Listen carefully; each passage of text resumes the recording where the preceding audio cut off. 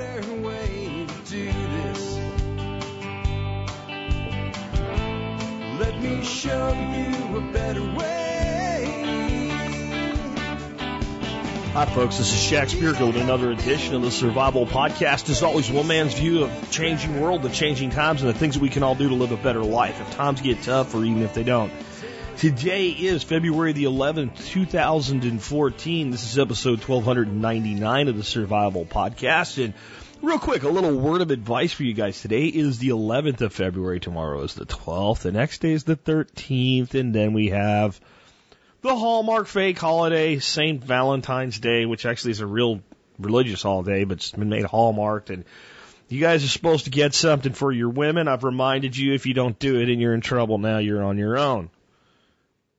I don't know what we're going to do here yet. My wife always says she doesn't need nothing, but you know how that goes. Anyway, before we get into today's topic, let's go ahead and take care of our sponsors. They do a lot to help take care of you. Sponsor of the day number one today, Jeff the Berkey Guy Gleason. What are you going to get from the Berkey Guy? I know it might be shocking. I know it might be earth-shattering to think about this, but the Berkey Guy sells Berkey water filtration systems, the best water filtration system out there for home use, in my view. I have one. It's getting a real workout right now. We just made a couple kegs of soda for the kids and 2 kegs of beer, so we went through a lot of filtered water for that, and we're just chugging it back through there, and we keep a lot of water on hand at all times, filtered by our Berkey. But hey, a Berkey's a Berkey. I mean, imagine it's like a Wilson basketball. It doesn't matter where you buy a Wilson basketball, it's a Wilson basketball. A Berkey is a Berkey no matter where you get it. So why get it from the Berkey Guy? Well, first of all, do you want to be your guy that got the Berkey from the non-Berkey guy when you could have got it from the Berkey Guy? Seriously, the reason to do it is because Jeff is a maniac with customer service. Things occasionally go wrong. Jeff will fix them. Jeff will take care of you. If you're not sure what you need, you call him up. Jeff will help you. And he has other great things for your prepping needs over at Directive21.com. It's his website, Directive21.com. Next up today, JM Bullion. Hey, just because I'm a fan of Bitcoin doesn't mean I'm putting all my money in it. I just actually did a video that said if you're worried about, Bitcoin crashing or whatever, don't put all your money in Bitcoin, stupid. Spread your money around. And one of the places that you should park some money is in precious metals. One really great place to do that is at JM Bullion. Pricing that beats Monex and APMEX cold. Every time I check, I can get a better deal from JM. And guess what? The president of the company will actually talk to me, not defer me to some third-level marketing puke. That means that if I have an issue with one of you guys, I can actually get a hold of Michael over there and say, hey, take care of this. And either he does it personally or he beats somebody about the head and shoulders and they do it. That's what I'm looking for in a sponsor on this show. Personal service, great pricing, and great service and shipping as well. That's what I get from JM Bullion. That's what you'll get as well. Check them out today, JM Bullion. Remember, the Berkey Guy and JM Bullion both do discounts for the Member Support Brigade. On that note, Stephen Harris, who is very well known as a member of our expert council, probably answers more questions for you guys than any other 2 members combined. Been on the show a whopping like 12 or 13 times and will soon be on again. Is also a discount vendor with his website of ush2.com. Again, US Uniform Sierra Hotel the numeral 2.com. ush2.com. 15% all books and DVDs that are there. If you like what Steve does for us, consider returning his kindness by placing an order with him once in a while for some things that can expand your knowledge base. He also has knowledge publications as well and offers discounts to both sites. Again, Steve Harris at ush2.com, discount vendor of the day. On that note, do consider joining the Member Support Brigade. If you do that, you'll get exclusive content available only to members, like our awesome videos of the week. Our video of the week this week was 20 minutes long. We covered things in it like pruning trees, the containers, what's going on in our greenhouse, the construction of hugel beds, goose eggs, all kinds of cool stuff that are in this week's video for members only. That video will probably be released later today. Joe's already got it edited and up on Vimeo. I just need to do the blog post about it. That's just one example of a great benefit of being a premium subscriber to the Member Support Brigade. And if you're a military, law enforcement, Peace Corps, active duty, or prior service, or first responder like an EMT, a paramedic, or a firefighter, all of you do qualify for a discount. Send me an email to jack@thesurvivalpodcast.com. Put service discount in the subject line. And in 1 or 2 sentences, tell me about your service, either your existing service or your prior service. Either one qualifies for all of the jobs I mentioned. With that, let's get into the main topic of today's show. Start out with our year of the episode. The year is 1299. That means tomorrow will be episode 1300 of the Survival Podcast. That's cool, isn't it? Anyway, 1299, Alex has stuff up on tspwiki.com in the history segment today, 1299. The headline I'm choosing out of the three he's put up, no zeros. No way. Florence, that would be the city, by the way, bans the use of those newfangled Indo-Arabic numerals. The abacists, meaning those who write in the dust, are resisting the concept of a zero and decimal places introduced to Europe almost a century earlier by Leonardo Fibonacci of Pisa. Since God is everywhere, the idea of nothing is so foreign to them that it is seen as unnatural. Mathematics takes one of the shorts for now. Alex's take on this, computer programmers will recognize Fibonacci numbers as the sequence of 1, 1, 2, 3, 5, 8, 13, etc., since it was an elementary first computer program project for most of us in college. And Fibonacci numbers can be found everywhere, like the branching of a tree and the growth of a rabbit population or a bee population, or Dan Brown's Da Vinci Code, or the stock market, with something called Fibonacci retracements. Florence is known as the cradle of the Renaissance. But someone forgot to burp the baby today. Yeah, they didn't want zeros. They didn't like zeros. Because they couldn't comprehend nothing, since God is everywhere. This is where you let religion and logic collide into a way that doesn't make any sense. This is how I would have explained it to somebody. What do you have in your hands right now? Oh, God. Okay, fine, God. But here's an apple, right? How many apples? I'll give him an apple. How many apples do you have? Well, one. Okay, give me the apple back. Now how many apples do you have? I don't know. It seems pretty basic to me. But yet, fairly educated people had a hard time with this concept. And then fractionals, I bet you they really had a hard time with the concept of a negative number. Right? A -2, a -3. Not really understanding how such a thing could exist. And fractional components like decimals just threw them for a loop. Couldn't handle it. Seems ridiculous. Seems like something way back there in the 1299. But it actually fits what I'm going to talk about today, which is why I chose this one.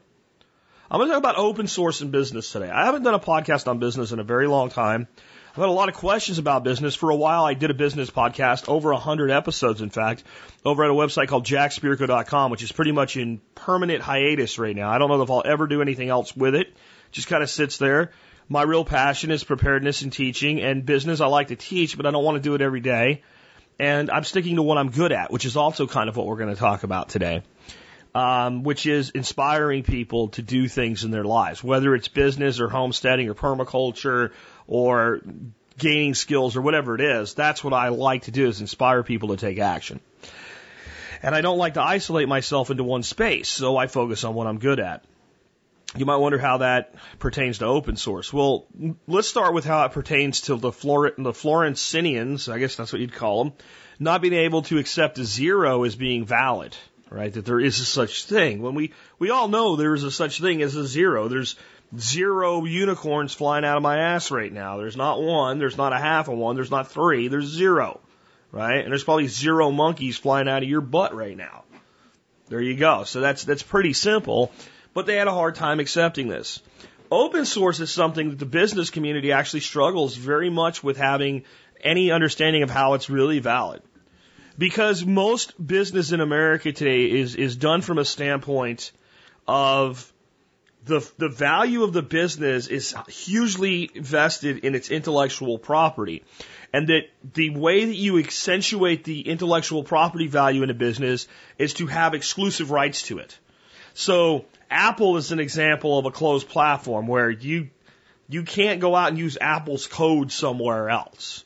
Where Linux is open, anybody can contribute, and anybody can take it and go do something else with it. And you say, well, who's got more money? And the answer there is Apple. But are you going to be Apple? Are you going to be Microsoft?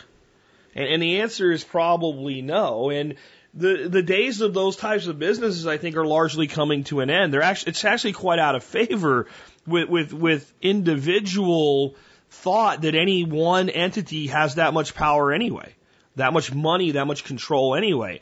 That's not anti-capitalist, that's anti-corporatocracy. I mean, if you think about the way that business controls government and government controls business in this nation, part of it is because there are corporations that make as much money as many nations have for a GDP. And that's a lot of power consolidated in one place. I mean, we can look at this we talked about arms yesterday, and I was saying that when the founders mentioned arms in the Constitution, they were talking about what a soldier had, right? And one of the folks on our blog, Backwoods Engineer, rightly pointed out, it wasn't just muskets, it was cannons and cannonballs and gunpowder and everything, a crew-served weaponry. And he's not wrong. He's right. So when you look at that, you say, well, then does that mean we should be able to have, a nuclear missile? That's the stupid argument. And I think most people go, you know what, it would be really a bad thing if Joe down the street just happened to have enough money to purchase and own a nuclear missile, had one in his backyard, and if he got pissed off enough, he could launch it at somebody. I think we would say that there's a certain amount of power, even if we're willing to accept that people have a certain right to a certain level of success, that there's a certain amount of power that's dangerous consolidated into a single hand. And some people would say that's anti-free market or anti-capitalist. I don't think so. I really don't. I think that there's a point, and I don't even think it's like it should be actually prevented. It's that if the market is naturally functioning, it doesn't happen. If people are actually allowed to compete in the world of ideas and things like that, that type of dominance does not usually occur. And it certainly wouldn't in an open source model. So let me talk to you guys about a couple different things in the foundation of today's show so I can make this all make sense to you. First, I want to tell you a story about someone that was thinking exactly the opposite of open source that I met many years ago. And we almost got into like a yelling argument with each other because I pretty much told him he was a dumbass and I couldn't help him. This is when I had just left Fluke Networks. We were still living in Pennsylvania, and I was doing some consulting and computer development and stuff for people in small businesses in around Allentown. And this guy said he wanted to talk to me and come have a meeting with me, but I had to sign an NDA and all. And I'm like, I don't really give a shit about your idea. I don't really want to sign an NDA. I don't really care. Your NDA probably is not worth the paper it's written on.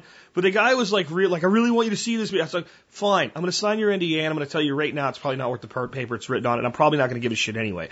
So I signed his NDA, non-disclosure agreement. So this basically means if I learn about anything I didn't already know about from him, I can't use it and steal his idea. This is loser language. Like, just steal my idea. An idea is useless. So his big idea was he was going to have this website where people could find an apartment to live in. Now, this is a long time ago, but it's not preapartmentfinders.com. All right? But his was special. His had a way that people could actually review it as though that it wasn't already happening and to say what they liked or didn't like about it. And the apartment could explain all of its features. And it was just crap. It was not a bad idea for a site, but it wasn't anything that anybody wasn't already doing, and albeit he might have been able to do it better, it wasn't anything enforceable with an NDA. It was ridiculous. And what he thought he had was a business plan. What he actually had was a site development plan. He had no idea how to market this, no idea how to sell people on it, no idea how to acquire the apartments company people. He thought they would pay a lot of money to be on a site that honestly had no track record at a time when people were nowhere near using the internet the way that they were today. But he wanted to keep everything protected. And I basically said, you need to be telling everybody about this, not hiding it, as you're developing it so that they can see it being developed. And I didn't realize what I was talking about then. I was actually talking about one of the real advantages of open source that I'll talk about more today. So I want you to keep that in mind and realize that this guy was a moron.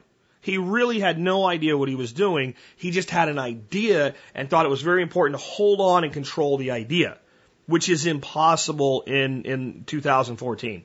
You cannot control an idea if it's a good idea. In fact, if you can control it, it's a losing business. All right?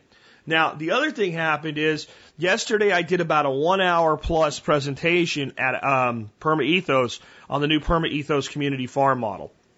And that model is going to be an open source model. And as I was explaining it, I was thinking how it seems like the most ethical thing we could do. And since it's permaculture, it should be ethical to be open source.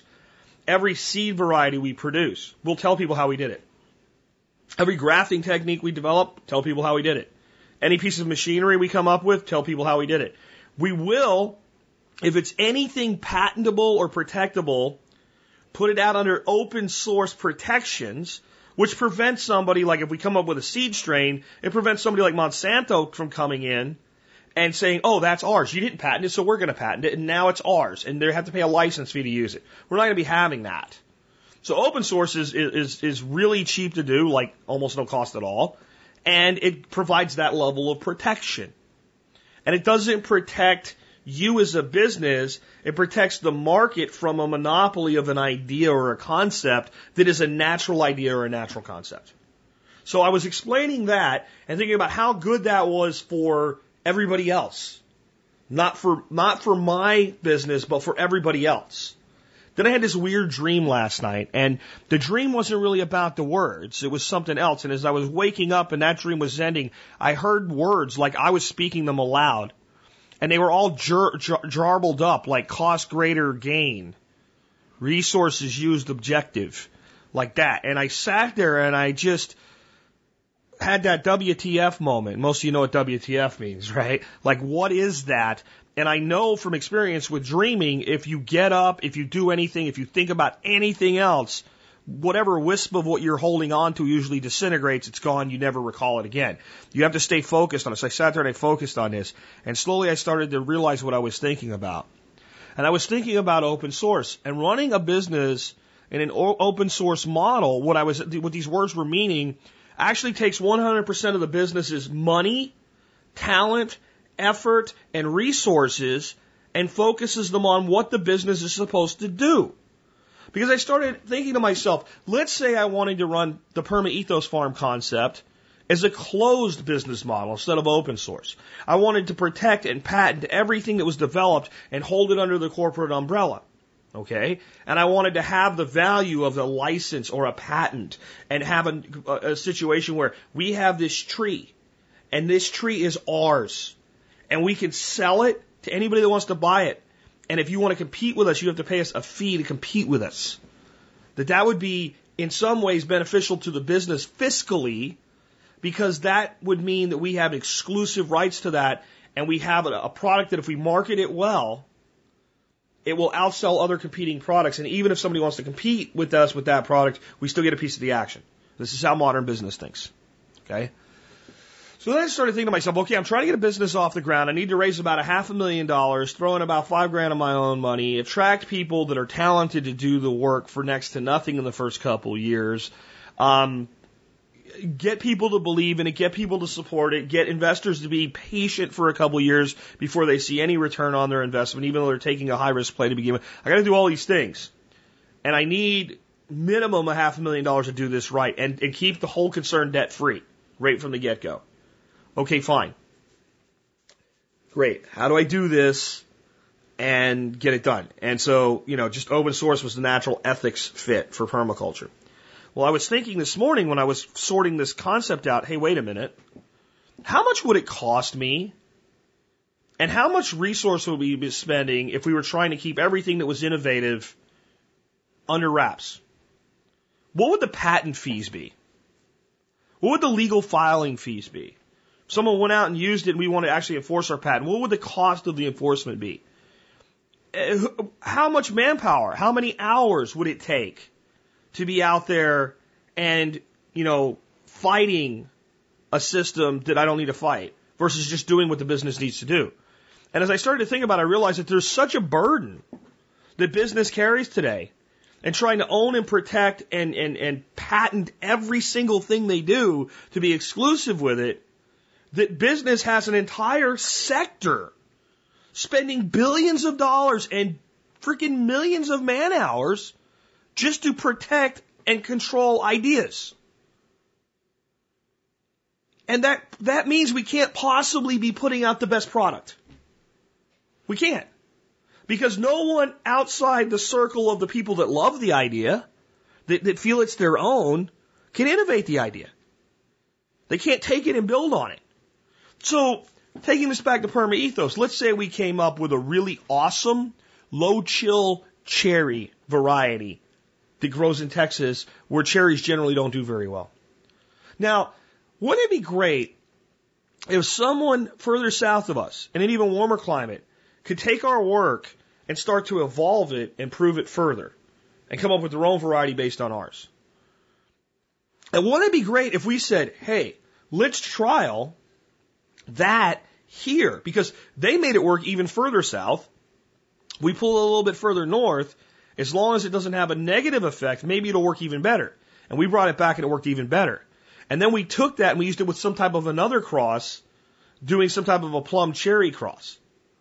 And that whole dynamic would have never happened because my concern does not have the resources to be able to trial it down south further those genetics and send it back. And that's just one example. And doesn't that actually benefit my company more, even though a supposed competitor took a hold of it? Now, am I saying there's no place for patents at all? I don't know. I can see places where I could make a very compelling case for why a technology or something should be patented or trademarked. Because the whole business is based on it. But is that business really doing the best service that it could be doing because of that?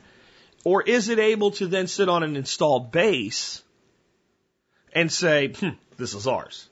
I mean, look at it this way. I was the first person, absolutely the first person, to put up a true survival podcast in the genre and format that I'm doing right now.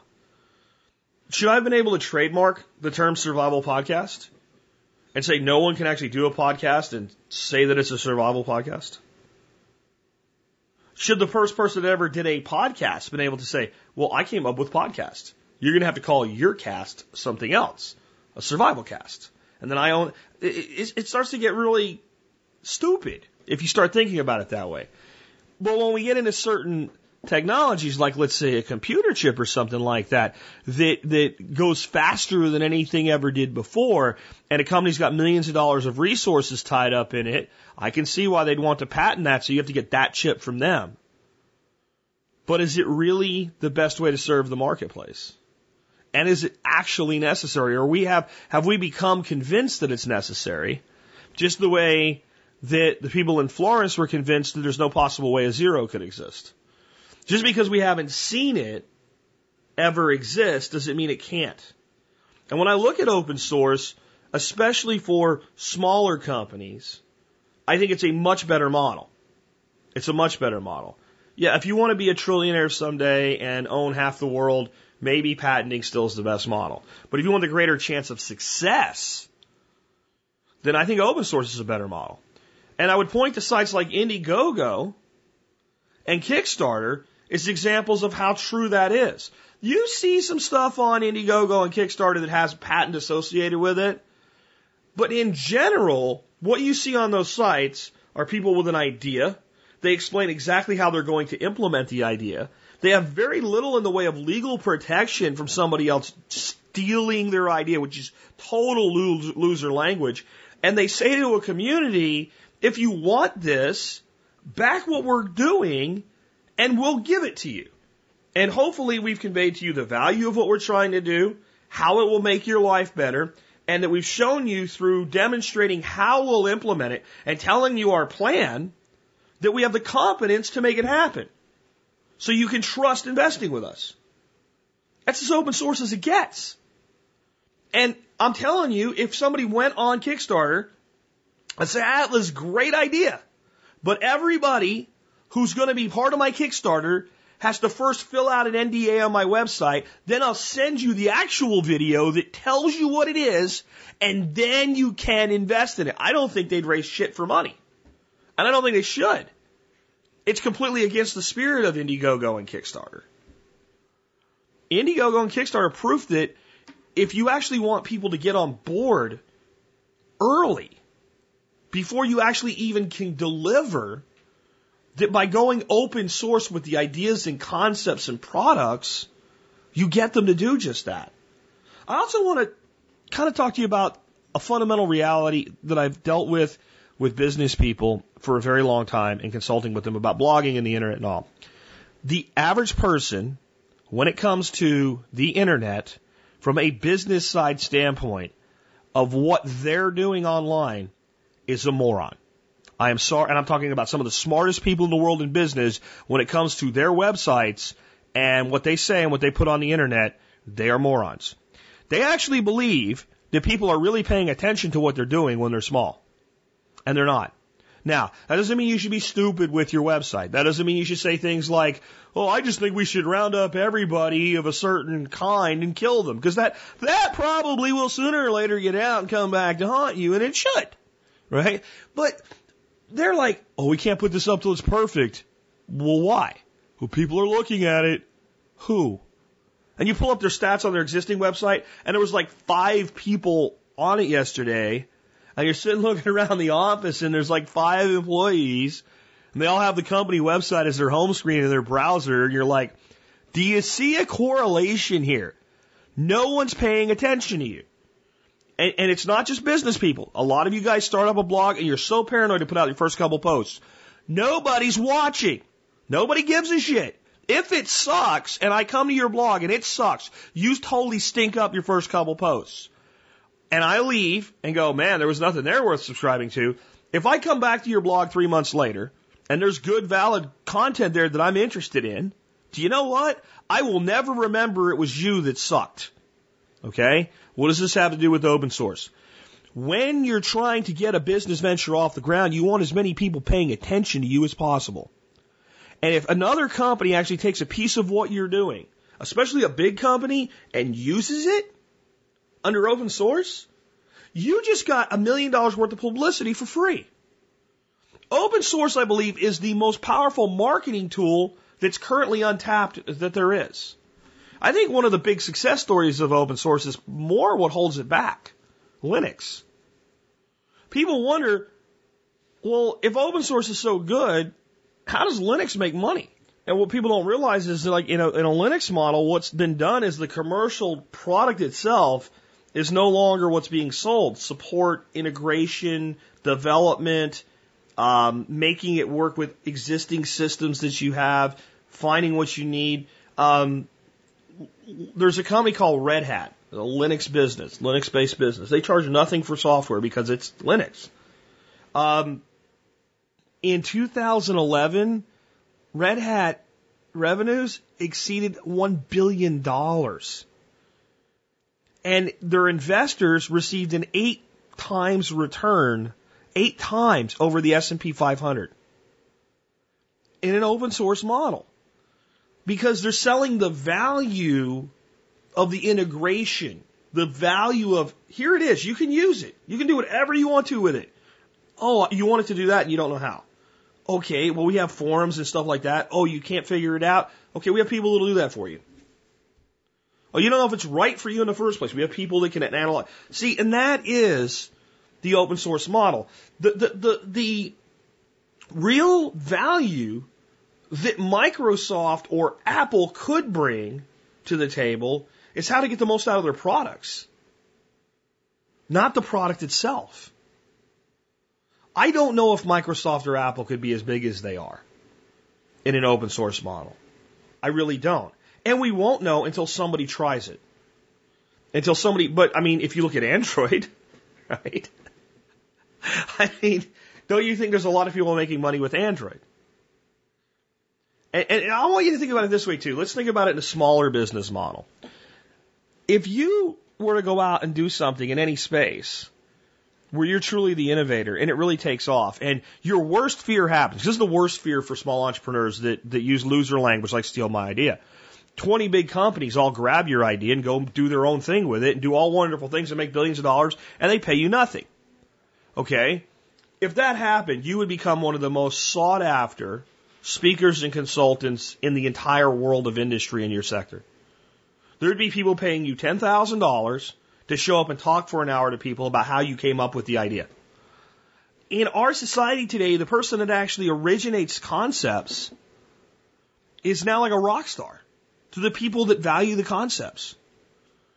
The individual has the ability to acquire value from his customer, even if the customer doesn't buy from him. And I think part of the problem is open source companies have not made people aware of their success in a lot of ways. And people look at, again, another company that's an open source company that you wonder, how the hell do they make any money, is WordPress. I've been a WordPress user for almost 10 years, never given them a dime. They've never asked me for any money. And the truth is they have all types of ways that they can make money. Corporate blogs that use Akismet spam hosting are supposed to buy a license for it. I don't think they enforce it, but they're supposed to, and most of them do. Web hosting. They make money with web hosting. They make money with advertising on the free blogs that they provide as a hosted service. Premium accounts. So some people don't want to go just download the software and upload it themselves. They want a premium WordPress, but they want to do it on WordPress servers. There's a way to do that. Referrals, support, and some premium services. There's a ton of stuff that are put out by WordPress itself as premium plugins and things like that they make money on, but they don't really talk about it. They don't really explain, we're successful and have money, which I think maybe is a mistake. I think part of it is that open source companies kind of want to be seen for that positive ethics thing, and somehow sometimes seem to think that if they're upfront about the fact that, hey, we're really profitable too, that they'll lose that kind of cult following, oh, these guys are in it for us.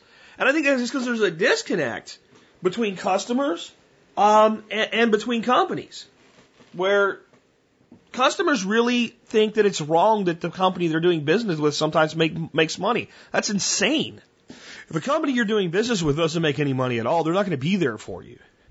I can't tell you how many times that I've found a piece of technology and I'm using it with a blog or something else or a website, and it's not a downloadable piece of technology that I can download, take, and hold on to it and put it onto my server and control it. Right? It's something that it's free, but it's hosted. It's on their servers, and I have to, use an API to attach to it or something. And then I'll think, if I'm going to make this part of a website for myself or for a client, and it's going to be there for a long time, and it's going to become a critical component of us serving our audience, how do I know that it's going to be there tomorrow? And I'll look into it, and if that company doesn't have some way that customers can buy and upgrade, I'm very hesitant to use it. Because I know it's only a matter of time before success kills the company. If you give away everything for free, you never charge for anything, and you have no revenue model at all, if you get enough success, you're dead. Sure, well, 15 people are using it and your $25 hosting service a month can handle it, and it's a hobby for you and you think it's cool, you can run it. But when 10,000 people are trying to use your hosted solution and you're not charging for anything and you have no income, you're dead. So I'll actually turn away a totally free solution, even if it's a great solution, if the company can't demonstrate that it can make money. And as I think deeper about it, I've realized that the Survival Podcast is and has always been an open source business model. I have certain things I ask you to do for me. If you're going to put my content into anything commercial, I want you to tell me first and get my approval, mostly because of how I'm associated with what you're doing. And if you're going to do some crap like, Food for Patriots nonsense and 37 things to hoard and all these other sleazy things, I don't want my brand associated with you. But pretty much anything ethical of some, like Paul Wheaton recently did a USB drive. Had a whole bunch of his podcasts on it and a bunch of other cool stuff. And he's like, can I use some of your podcasts on it? Yeah. He's like, well, do you want anything for it? I'm like, no. Go ahead. I don't care. It's you. You're cool. I love what you do. Take it and run with it. I have actually explained from day one exactly how the MSB works. There's nothing backdoor about it that nobody knows about. And anybody that wants to can emulate my business model. My good friend Brian Black over at ITS has a membership program that runs almost exactly the same way. When he was thinking about setting up, he's like, I feel like I'm ripping you off. I'm like, if you're worried about it, just say, hey, Jack consulted with us in setting this up. Go ahead, do it. I don't care. Be successful, man. So I've hidden nothing. When I got on the air for the very first time, I said, okay, no one's listening yet, but we're going to make it. We're going to make something out of this and do this together. And together will be whoever shows up the first week. That'll be the first people. And then I said, if you guys will help me, get to where I can do this full time, I'll commit to you to always doing a show for you and putting my 100% of my all into it for you. And I've told people what microphone I use, how I edit my videos on my business podcast, 5 Minutes with Jack. I actually showed how I level out audio, and I provided 100% information as to what I'm doing and how I do it. So that anybody that really wants to set up a podcast can go, and that stuff's up there, and I make no money off that at all over there. I never really monetized that. There's a few banners over there. And anybody that wants to can go over there and take all that content and do anything they want to with it. And I just keep it up because it's kind of like, okay, if you want to do this too, go ahead. There's my sponsorship program, which is entirely unique. Nothing's ever been done like what I do with sponsors before. For those that are new to the show and don't know, when a sponsor wants to be on the air, I go to my moderators in the forum and say, vet this guy. Vet him. Check out eBay if they sell on eBay, what their sellers' reputations are. Look at the Better Business. You just tear this guy apart. There's like 28 moderators. If 2 or more say, no, I can't take the sponsor. Check in hand, begging to be a sponsor, can't take them. Sorry, you were declined by the committee, which I have no oversight over. I do not participate in the discussions. I simply said, we're not here to judge. Are they priced the way we think they should be, or what have you? Are the products quality? Do they do what they say and say what they do? And do they have a good reputation in the market, or do they screw people over? That's what I want you to check out. If anything feels wrong about it, you tell me, and they're out. Well, that's unique, and it's why I have sponsors. Probably tomorrow I'll release a video of the official presentation of Safe Castle's 5-year plaque. So it's why I have sponsors for 5 years and a freaking podcast. There's like 4 more going out in the next couple months of 5-year sponsors. Now that program's unique. But the uniqueness of that program wouldn't mean anything if I don't want anybody to know how to do this. So I've told you everything that I do in my business. And you can judge the success for yourself. Because in a way I've done everything wrong. My original podcast had horrible audio quality.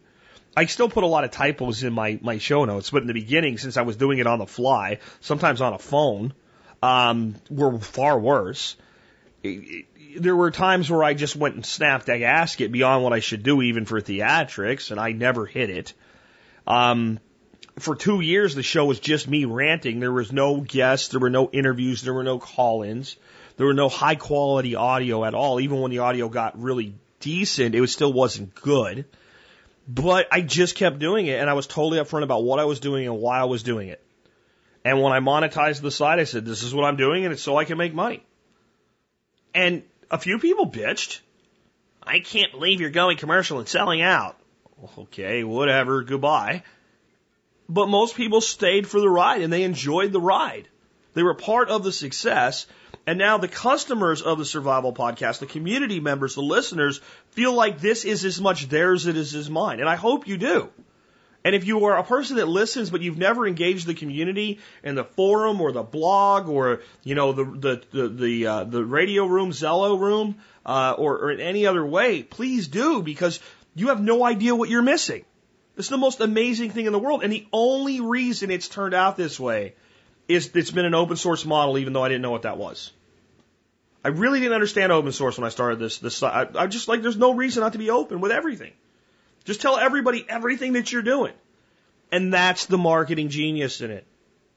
If you're developing something as a company, whether it's a product for a greenhouse or a computer algorithm or what have you, if you put it out in an open source model, what happens is very, very talented people who you don't pay any money at all show up and tell you what's wrong with it for free.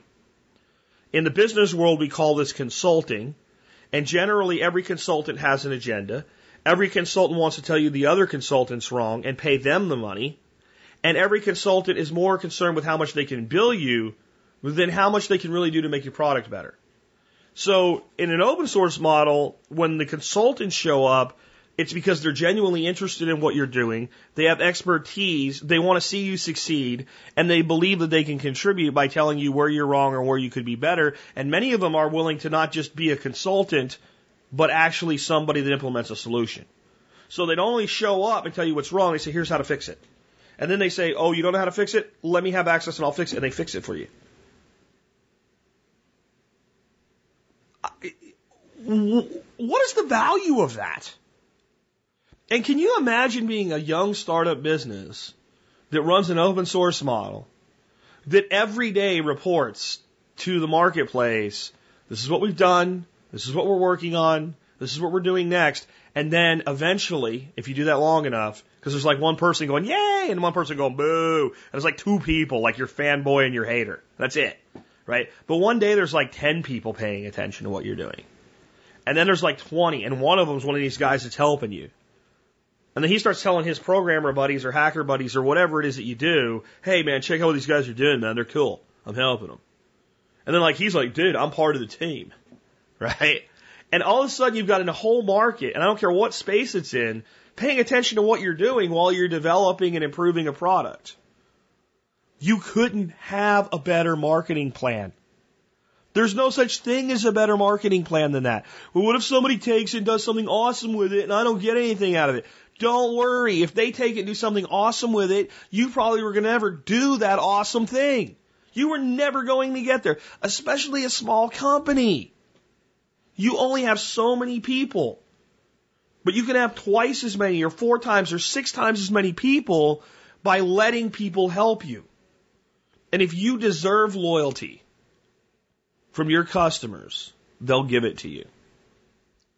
I'm going to tell you right now, I'm going to say that again. If you deserve the loyalty of your customers, they'll give it to you. And if you do not deserve the loyalty of your customers, you won't be able to force them to give it to you anyway. Microsoft can do something stupid enough to lose half its market share tomorrow morning because they have a lot of people up there employed specifically to make sure that does not happen. They probably won't, but they could. How many times have you seen a celebrity make one tweet and fall from grace and then be slaughtered by the media?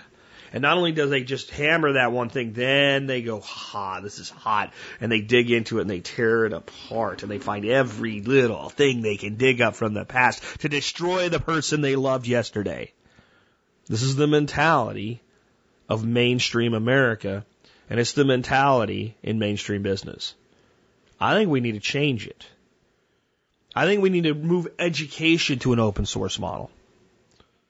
I really do. I mean, my rant on education yesterday, people were upset with me because they're like, you're not putting enough blame on the parents. Hey, parents get plenty of blame for their kids. But you know what? When the kid shows up in the morning to go to school, until the end of the day, the school controls how that's run, and we're running a system that's outdated.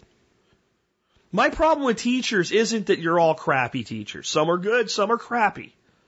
And I don't think it's wrong to point out that some of you suck at your job.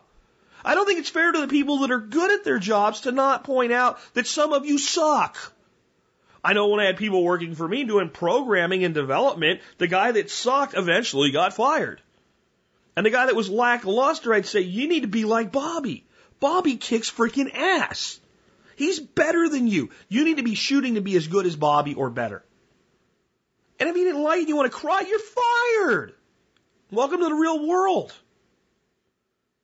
But my real problem with teachers is you know your system's broken. You know it's outdated. You know that there are kids in your school that you and the administrators and other parents are calling a problem that are not the problem. They are a round peg and you are trying to jam them into a square hole. They do not fit in your model. And because you have no other place for them to go, and because your paychecks are dependent upon this system, you're defending a system that's lost the battle with time. It's outdated. What if we could make education open source?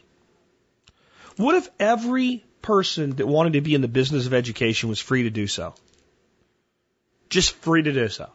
I could just start Jack's Academy tomorrow morning. No problem. Do it online, do it in brick and mortar, do it anywhere I want. No more compulsory education.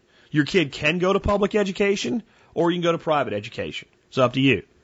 As far as how do we work out the tax bill, the schools only get to spend so much. I would like to just get rid of it, okay? I just no more property taxes, no more school taxes. If you want education, you got to figure out how to get people to pay you. I'd be fine with that. But let's say that we're going to do something more realistic for the current time. Schools should have a cap. School districts should have a cap on how much tax they can collect based on the number of students. Not just The schools with more students get more of the money that's available, but like the whole school district itself is just be like, you don't get any money beyond X dollars per pupil. Okay, and how did that number get set? School board, state, federal government? I don't know. But there should be a number. Like, that's it. And when somebody leaves your school, you stop getting that money. That reduces the burden on taxpayers. So every time somebody in the open source world can take one of your students away because you're not doing a good enough job, right? You lose money. And you don't get to use the force of law to compel the student to stay. That student can go to any system they want to, including one totally for free, one that charges money, any system they want, period. But what about you don't get to worry about what about? You have to compete to get people to come learn from you. What about students that won't do anything at all? You let their parents worry about that. Or if you really would feel better about it, they have to be in some type of educational program. Well, what requirements? They don't get any. Okay? Now, the thing is that we take all of these educational programs from private institutions that run a very formalized school environment, kind of like a high-end version of public school, like you might get if you went to a Catholic school for your education like I did for a few years, which is it's terrible, honestly, if you're a person like me. But you have that type of institution. You have the public schools, and you have the homeschoolers, and you have the unschoolers, and you have the people that are like Khan Academy or Connections Academy, and all of these places. And all of them just said, here's everything we do and how we do it. And here's our results. And then parents could look at that, and students could look at that and go, I like that. I like that. I like that. Don't like that. Hate that. Love that. I'm going to pull all this together for my curriculum this year. And they were open source with it. And they said, hey, look, one of our kids is kind of like this Jack Spirko guy. He's got this stuff they used to call Asperger's, and now they call it autism spectrum disorder. He needs to be left alone when he's working. He gets very upset if you disrupt him when he's in a flow. And he's interested in like 20 things and doesn't give a shit about 20 other things. So we made sure of the things he doesn't care about, he has enough of those, like reading and basic math, to understand the other things. And now we're letting him go, and he's doing this, and it's working really great for him. And then we have this other kid that is more suited to the conventional model of education with hours required per day and a complete subject, a complete portfolio of subjects. And this is working really well for her. And we found that by tailoring this to these two individual students, both of them are achieving great things and furthering their own education a lot faster than they would be in a conventional system. That's what homeschoolers are doing. But what if it was an open source model? What if there was absolutely no way to compel a person, you must choose this or this? It would be, you choose what you want. It's your life. It's your life. You choose what you want to learn, how you want to learn it, and free children to learn as fast as they can. But what could be done in a business like that? You know, what if every educational institution, from kindergarten and pre-K all the way up to universities and doctorate level, made everything they did open source? Well, it's going to happen whether they like it or not. I mean, they're not going to participate in it, but other people are going to make it open source. See, the problem for the education system is you've taught all these people, and many of them are like totally dissatisfied with the system, but they really dig like this one thing that they learned, and they're really good at that, and they're just going to take it and they're going to make that open source. I mean, colleges are doing this already. There's colleges where you can take any course they offer for free. I mean, Harvard. You can go to advanced classes at Harvard on the computer for free. Now, you don't get credit from Harvard for it, but you get as much knowledge as you want. And they probably feel like, well, you know, our advanced business course is so advanced that unless you've taken these other courses, you'll never understand it anyway. Maybe, maybe not. Maybe I know things your people teaching that course don't know about business. Maybe I can take a piece of what you did and open source it with what I know in street smarts and put people on a track to business success a lot faster than you ever will. Because in business, unlike school, success is measured by actual success, not somebody else's opinion of your opinion. I mean, you do realize that unless we're talking about mathematics or specifically recalled facts, that a lot of what's done in schools today, a grade is based on your opinion as a teacher of somebody else's opinion as a student. maybe their opinion is actually more valid than yours. Well, that can't be true in science. Well, it can. I just responded to somebody on the blog about yesterday's podcast, and I stated factually that when I was in high school in the 80s, I had certain opinions about physics that I was basically told to shut up about, that I needed to write down what was in the book, and who was I to tell them what, to think about physics?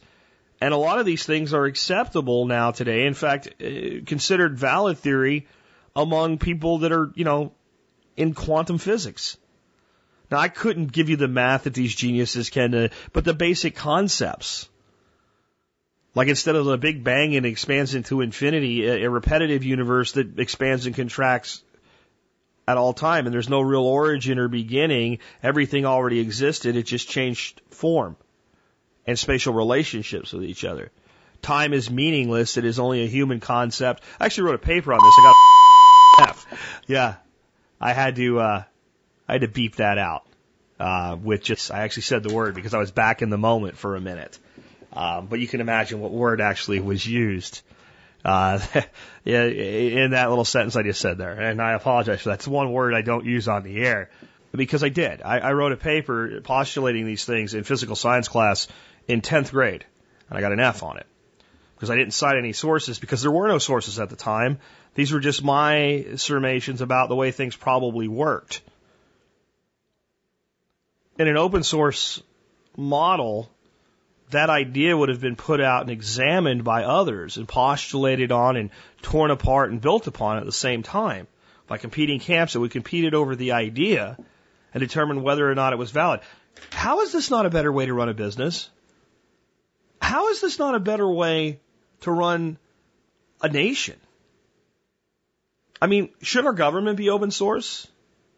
Shouldn't our government be open source? Shouldn't, when they're actually talking about changing something, shouldn't we actually have all the information that they do about why they're going to change it?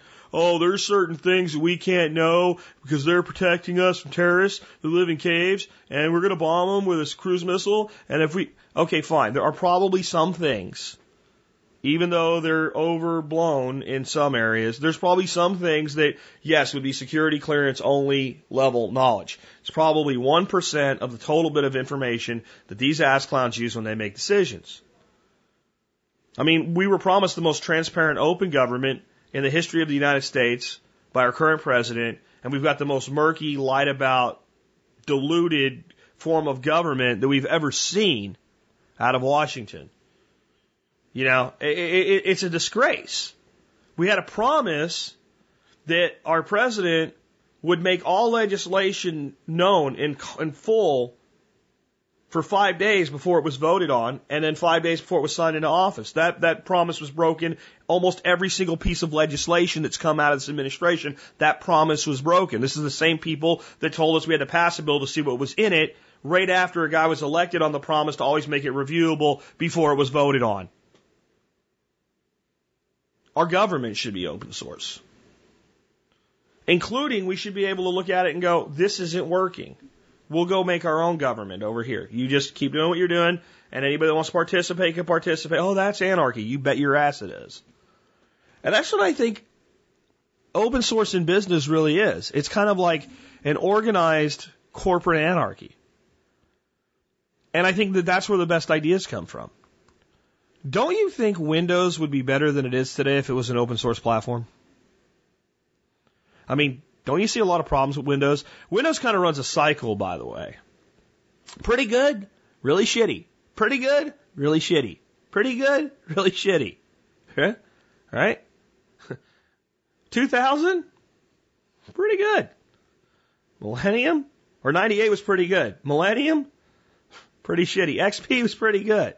Right? I mean, it just seems to run this cycle of shitty to good, shitty to good. Like, every time they have a new version, they have to make a bunch of mistakes with it so they can get to the next version that's pretty decent.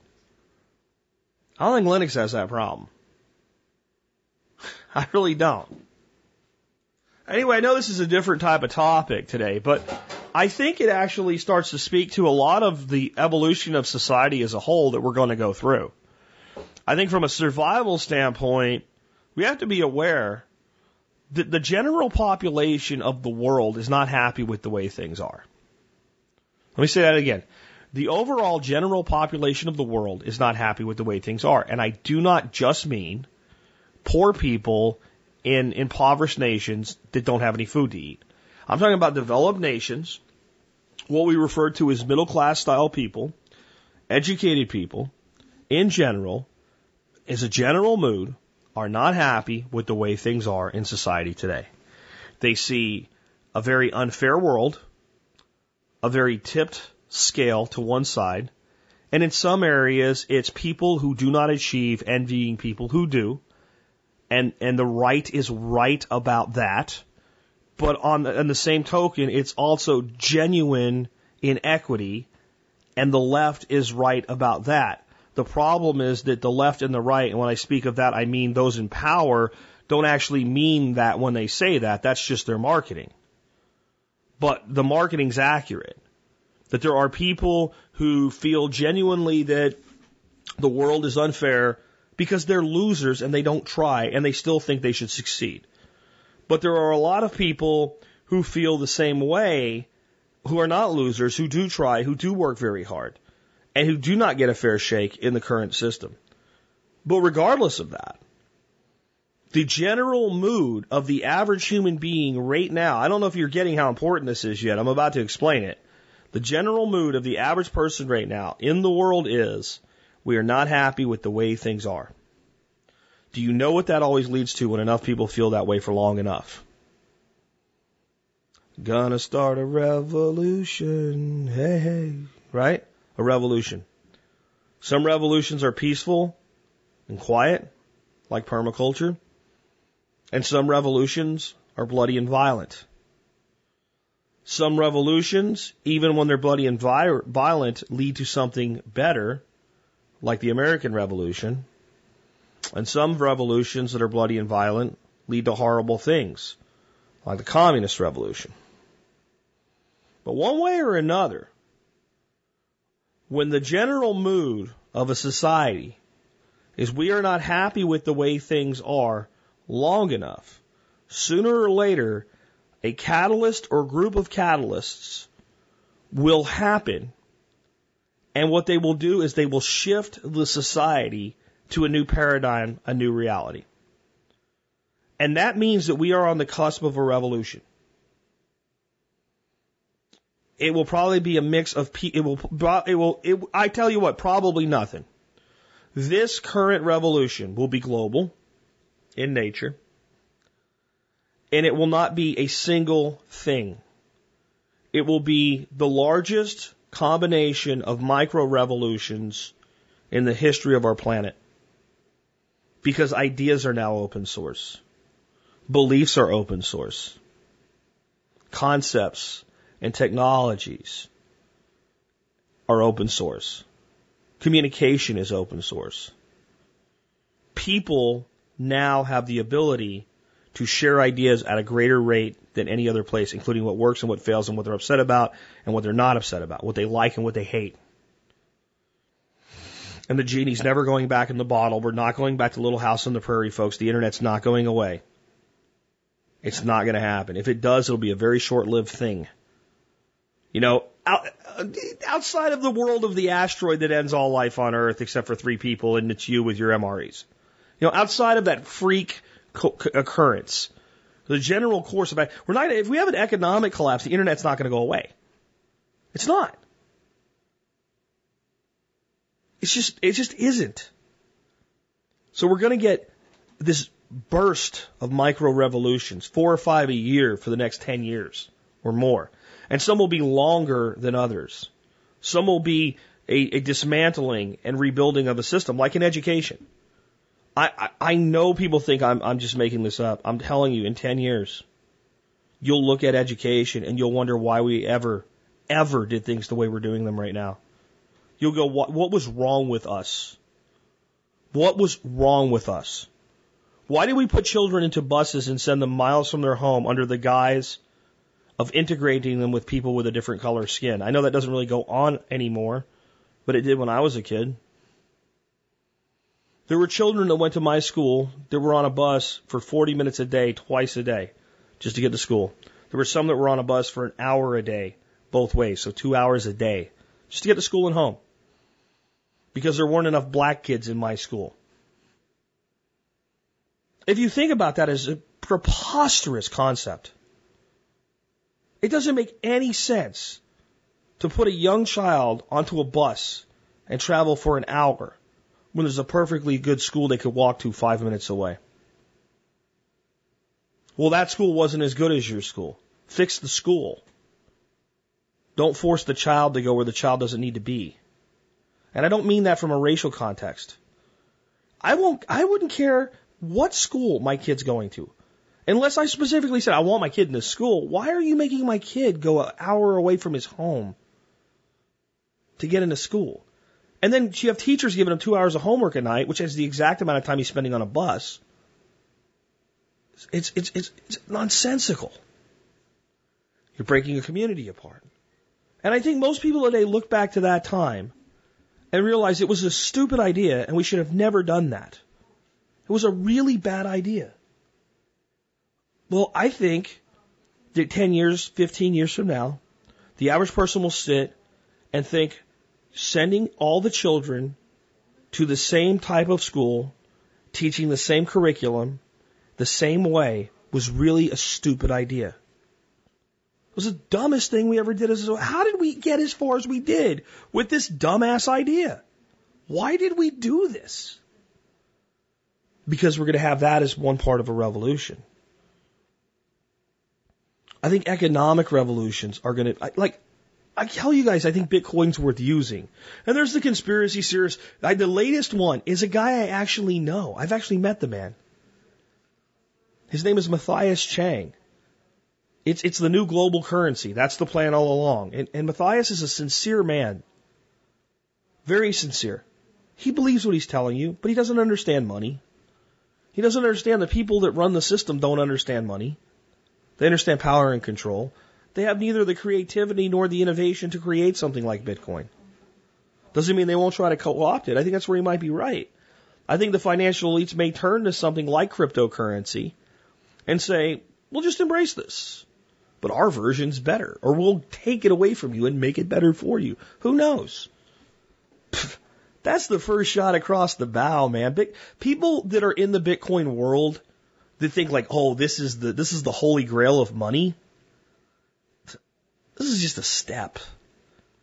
This first shot. This is Lexington Green in the revolution. That's what this is. This is Concord and Lexington Green in the revolution. We'll take on a whole new life, a whole new avenue of things. People will begin to exchange value for value more directly than ever before in the future. The concept of a Bitcoin is just one way to enable that. It's just a system of accounting. And that's going to be expounded upon. There are people that promote the idea of what you call a resource-based economy. It leads to socialism and death in the end, the way that they're presenting it. But they're not totally wrong. The problem is that it always leads to we need to control and make this happen through a guided hand from someone in power. Where the truth is, it's a natural occurrence if people are set free. Open source is the first step in that direction as well. The power of the human mind is yet to be fully reached. We don't really know what we're capable of. I do know that most people are not malevolent. They don't really want to hurt somebody else. I've seen it in too many places, from too many people that supposedly should want to hurt you that don't. People commit crimes because they feel it's their only option.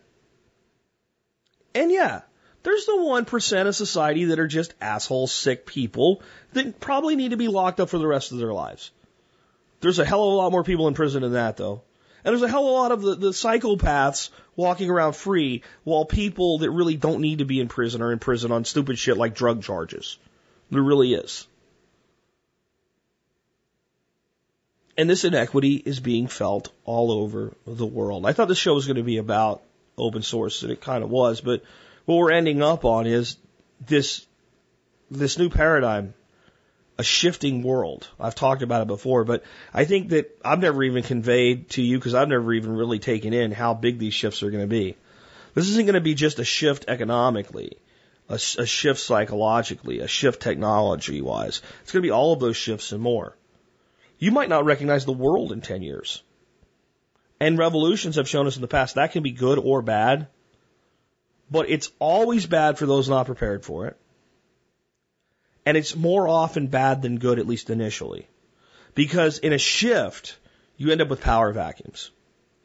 And the people that are psychopathic and bent on control and believe that they are better than others and believe that their life has greater value than the lives of others. There are people like that. And they seize upon these moments to increase or grab control of a situation. And some of them actually think that they're motivated by good.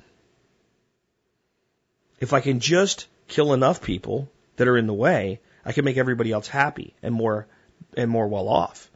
I mean, there are people with that twisted vision of reality. Very few people do evil for the sake of evil. They do evil for the sake of the greater good in some twisted version of their mind where they have a right to control other people.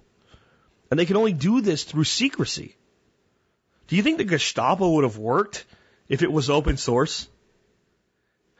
I mean, do you think NSA could work in an open source model?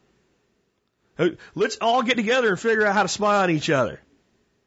We don't really want to do that. That's really not, because you'll be spying on me too. No, I don't want to help you. Just saying. It seems ridiculous to us now that we would live in an open source society where most companies did business this way. Where it was actually like, you're not open source, you're not cool, man. I don't want to buy your stuff. Seems ridiculous. But to the people of Florence, the concept of the zero was ridiculous. Well, how many monkeys are flying out of your butt right now? 1 or 0? How many unicorns have farted you a rainbow today? 1 or 0? And if it's preposterous that society will go through a series of revolutions in the coming 10, 20 years that will dramatically shift everything about society, how would you rate your satisfaction with the way things are on the world if you have 2 choices? 1, perfectly happy, and 0, unhappy with the way that things are. Oh, you only get a 1 and a 0 to choose from? We call it binary code. On and off. It's how society actually works. You're either satisfied with the way society is in general purpose, or you're not. There's a lot of zeros out there right now. A lot of people in the off position. And when there's enough, they're going to reach a tipping point. And they're going to reach it in different regions, at different times, over different issues. And they are going to shift power in those sectors, regardless of the wishes of others that are still on the one switch, and regardless of the programmers, which are those in power. The power is going to shift. The systems are going to be rewritten. Bitcoin is nothing really miraculous. It's a symptom of a disease.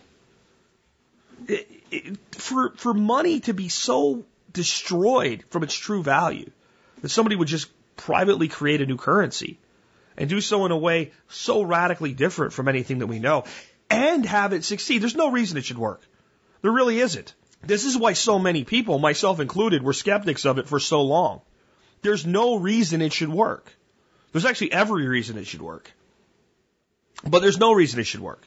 Why would I want to put my money into a nebulous cloud that all kinds of people hack and try to make better every day? With a public address where people can send other computer credits to, or I can send computer credits to them, when I can have the dollar that actually I use to pay my mortgage? Why would I ever want that? Why would I want that versus a silver coin I can hold in my hand that I can go look on a computer and see the number that it's worth today? Feel good about it. Or a gold coin that I can do the same thing with. Why would I want that? But yet it worked. That's how screwed up the economics of the world are. That somebody could create an algorithm and a peer-to-peer computer network that people would turn to instead of the other options that they have, given to them by the people in control. And it's open source. If you want to make your own version of Bitcoin, you can do it tomorrow morning. And if you don't know how, there are people you can hire that will help you do it. We could make TSP coins.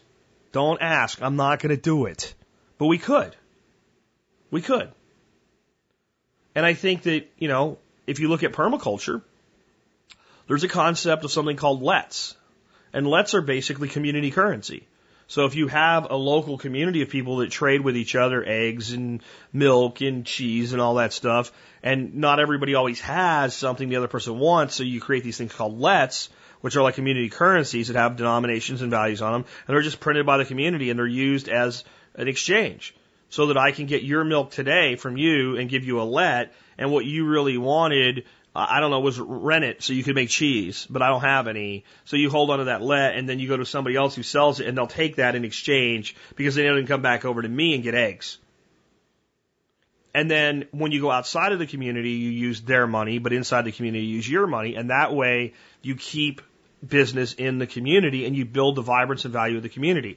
If you're going to do that, man, create freaking permaculture coin, and create a private one just for your community.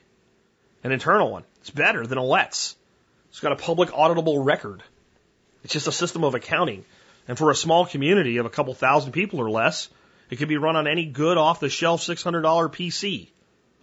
Maybe one more for a backup in case that one crashes. And run it as an intranet. That's not closed source. That's just, it's only for us because we're the only ones that care. And that's just one way that this platform could be used. Do you know we could use it for voting? Do you know that we could use the blockchain for voting? We could actually create votingchain.com. And every person that votes, that registers the vote, could be given a certain amount of vote chain coins that actually are not tradable. They're not tradable. They can only go to vote and back. And when you vote, you would send a fraction of your coin to all the things you were voting for. The system would read them and send them back to you, and we would eliminate voter fraud with an open source voting model because everybody could audit it. There'd be no way to commit voting fraud. Well, what if I give my coin to somebody else and let them vote with my coin? Then you voted that way. Then you chose to vote that way. Hey, democracy, right? That's why we don't have a democracy. That's why we're not supposed to have a democracy. We're supposed to have a republic. Wouldn't it be cool if we had an open source republic? But now I'm just screaming now.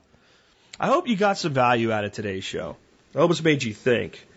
I hope the two things that you've taken out of it is if you're going to build a business today, the most valid way you can build a business quickly to success today is to be totally open to the whole world about what you're doing. And if you have any inkling in you to build something of your own, get on with it. Do it. I just had somebody email me and say, what was the greatest contributing factor to your success when you started Survival Podcast? My answer is one word: work. And what was your biggest obstacle? And the answer to that is a desire to not work when I needed to. That's it. It's the whole thing. Just get on it. Don't hide it, though. Nobody's looking. The entire purpose is to get people to pay attention. No one wants to look when you're hiding everything you do. No one even knows they're supposed to be looking. There are people that are building businesses for 2 years before they quote-unquote launch. And have never said a word to the public about them until the day they launch. And then when they release their amazing website or whatever, no one shows up and they're actually surprised. Of course no one showed up. The world is changing. The other thing I hope you take away from today is there will be massive revolutions in the world. In every sector of society, shifts. And you need to be prepared for them economically, psychologically, skills-wise, because the world that we think is stable is dramatically unstable. There are, I would say right now in the United States, there are probably 20% of the total population that doesn't work that should be doing something useful. Something useful. There's more than that on government programs and things like that. But, you know, of the people that genuinely are just sucking the tit and could be functional and are not, just because it's an option to not be functional, there's 20% of our entire population doing that right now. And we're going to run into a place where we can't just pay them to exist anymore. They're going to have to do something. The dangerous part is there are probably 20 to 25% of people out there right now with jobs, and you're going to be mad. You're not needed. You're not needed. You're not necessary. And I don't mean somebody could do your job for less. I mean, we could eliminate your job. We could either do it with technology, or we could just have no one do it at all. And it wouldn't really change the world if you weren't there anymore. And that number used to be higher. And then we had the Great Recession of 2008, 2009. And a lot of those jobs that went away, I'm not saying that people were bad people, but a lot of those jobs that went away, they didn't go overseas. They were eliminated. I said this when it happened. I'm like, when it happened, I said, these jobs are never coming back. The employers figured out you're not necessary. They've eliminated your job completely. They didn't outsource it. They eliminated it. It's gone. Well, there's probably another 20 to 25% of the workforce that still could be eliminated. The main reason companies keep them employed today is because they have the money to do so, and they know if they got rid of them all, they would crash the economy and they wouldn't have any economy to do business in. It's like a backwards tax. But sooner or later, that reality is going to come to a head. There's going to be far less people working, and they're going to need something to do if we're going to make anything happen. And we need to start thinking about how do we improve the climate so that people that want something to do have something meaningful that can be done. And we have to change the paradigm. The educational paradigm is the way it is because of the industrial paradigm. Hierarchical structure, businesses develop big presences and dominate the market. Small players pick up the crumbs. Boss tells the sub-boss, tells the sub-sub-boss, tells the sub-sub-boss. It's just like a school. You can't give the schools all the blame. Industry created the school system to be a mimic of itself so that it would produce cogs for the machine. And it's done a fair job of doing just that. But those days are coming to an end. So what you really have to think about to yourself right now is how do you prepare yourself for a world that's going to shift in every way that you can conceive of, and several that neither you nor I can conceive of right now. How many people got destroyed economically between 1980 and 2014, while some did really, really well? And not just the wealthy few and the 0.1% and all that crap. No, there's plenty of people that really benefited by the technology shifts. 1980, no internet. Computers were crap. You know, video games were things like Space Invaders. People listened to music on things called records and cassette tapes. And the music industry was scared of tape decks that dubbed one tape to another. They thought it was going to put them out of business. You can't make this up. We had something called Beta for watching movies on. It was like a giant DVD before there were DVDs. I mean, people thought bell bottoms were still kind of cool in 1980. It's unbelievable. The world that we live in today versus the world of 1980. What was a loaf of bread or a dozen eggs in 1980 versus what it is today? If you told somebody they were going to be that much more expensive in, 35 years, 34 years, 24 years. Yeah. No, 34 years. They would have thought you were crazy. But it is. The shift occurred. But the shift is now accelerating. Countless jobs eliminated. You guys think, when I was talking about teachers losing their jobs, and you're like, well, at least it's not me. Yeah, it's you too. It's you too. unless you figure out what to do with this next phase of the world. There'll be certain trades that'll always be valuable. Here, I'll put it to you this way. If a trade was valuable in 1950 and it's still valuable today, it will probably be valuable in 20 years. Okay? But if the trade that you're doing has only been valuable since, let's say, 1985 or 1990, and you haven't evolved with the technology, you may not be highly valued for much longer.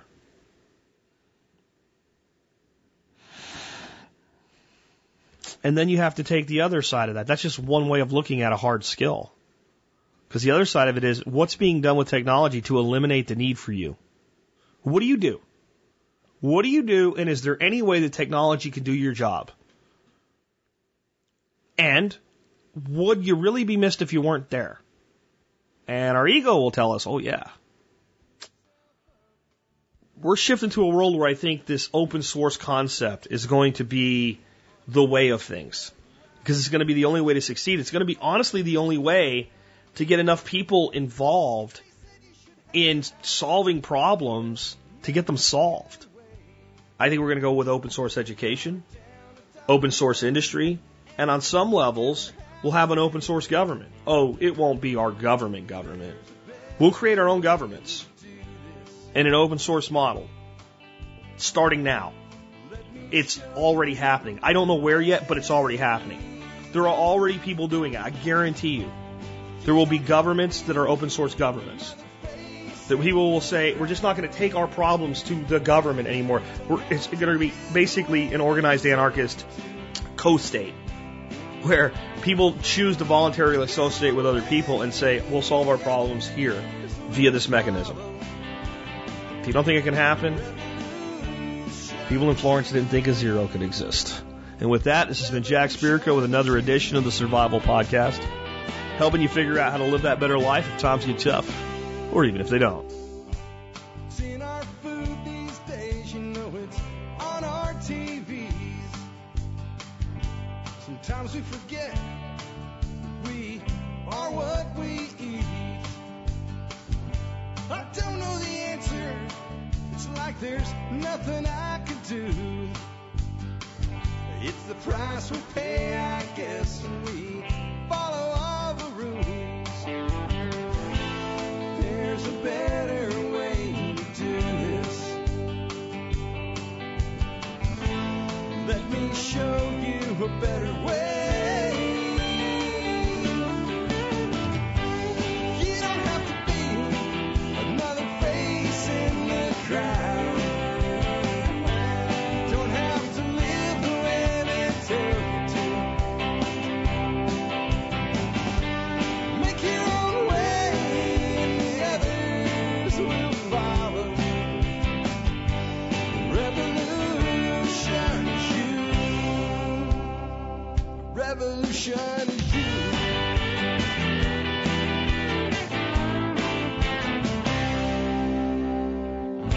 Someday we'll realize our children just can't pay. 'Cause nobody up there cares. They're living for today.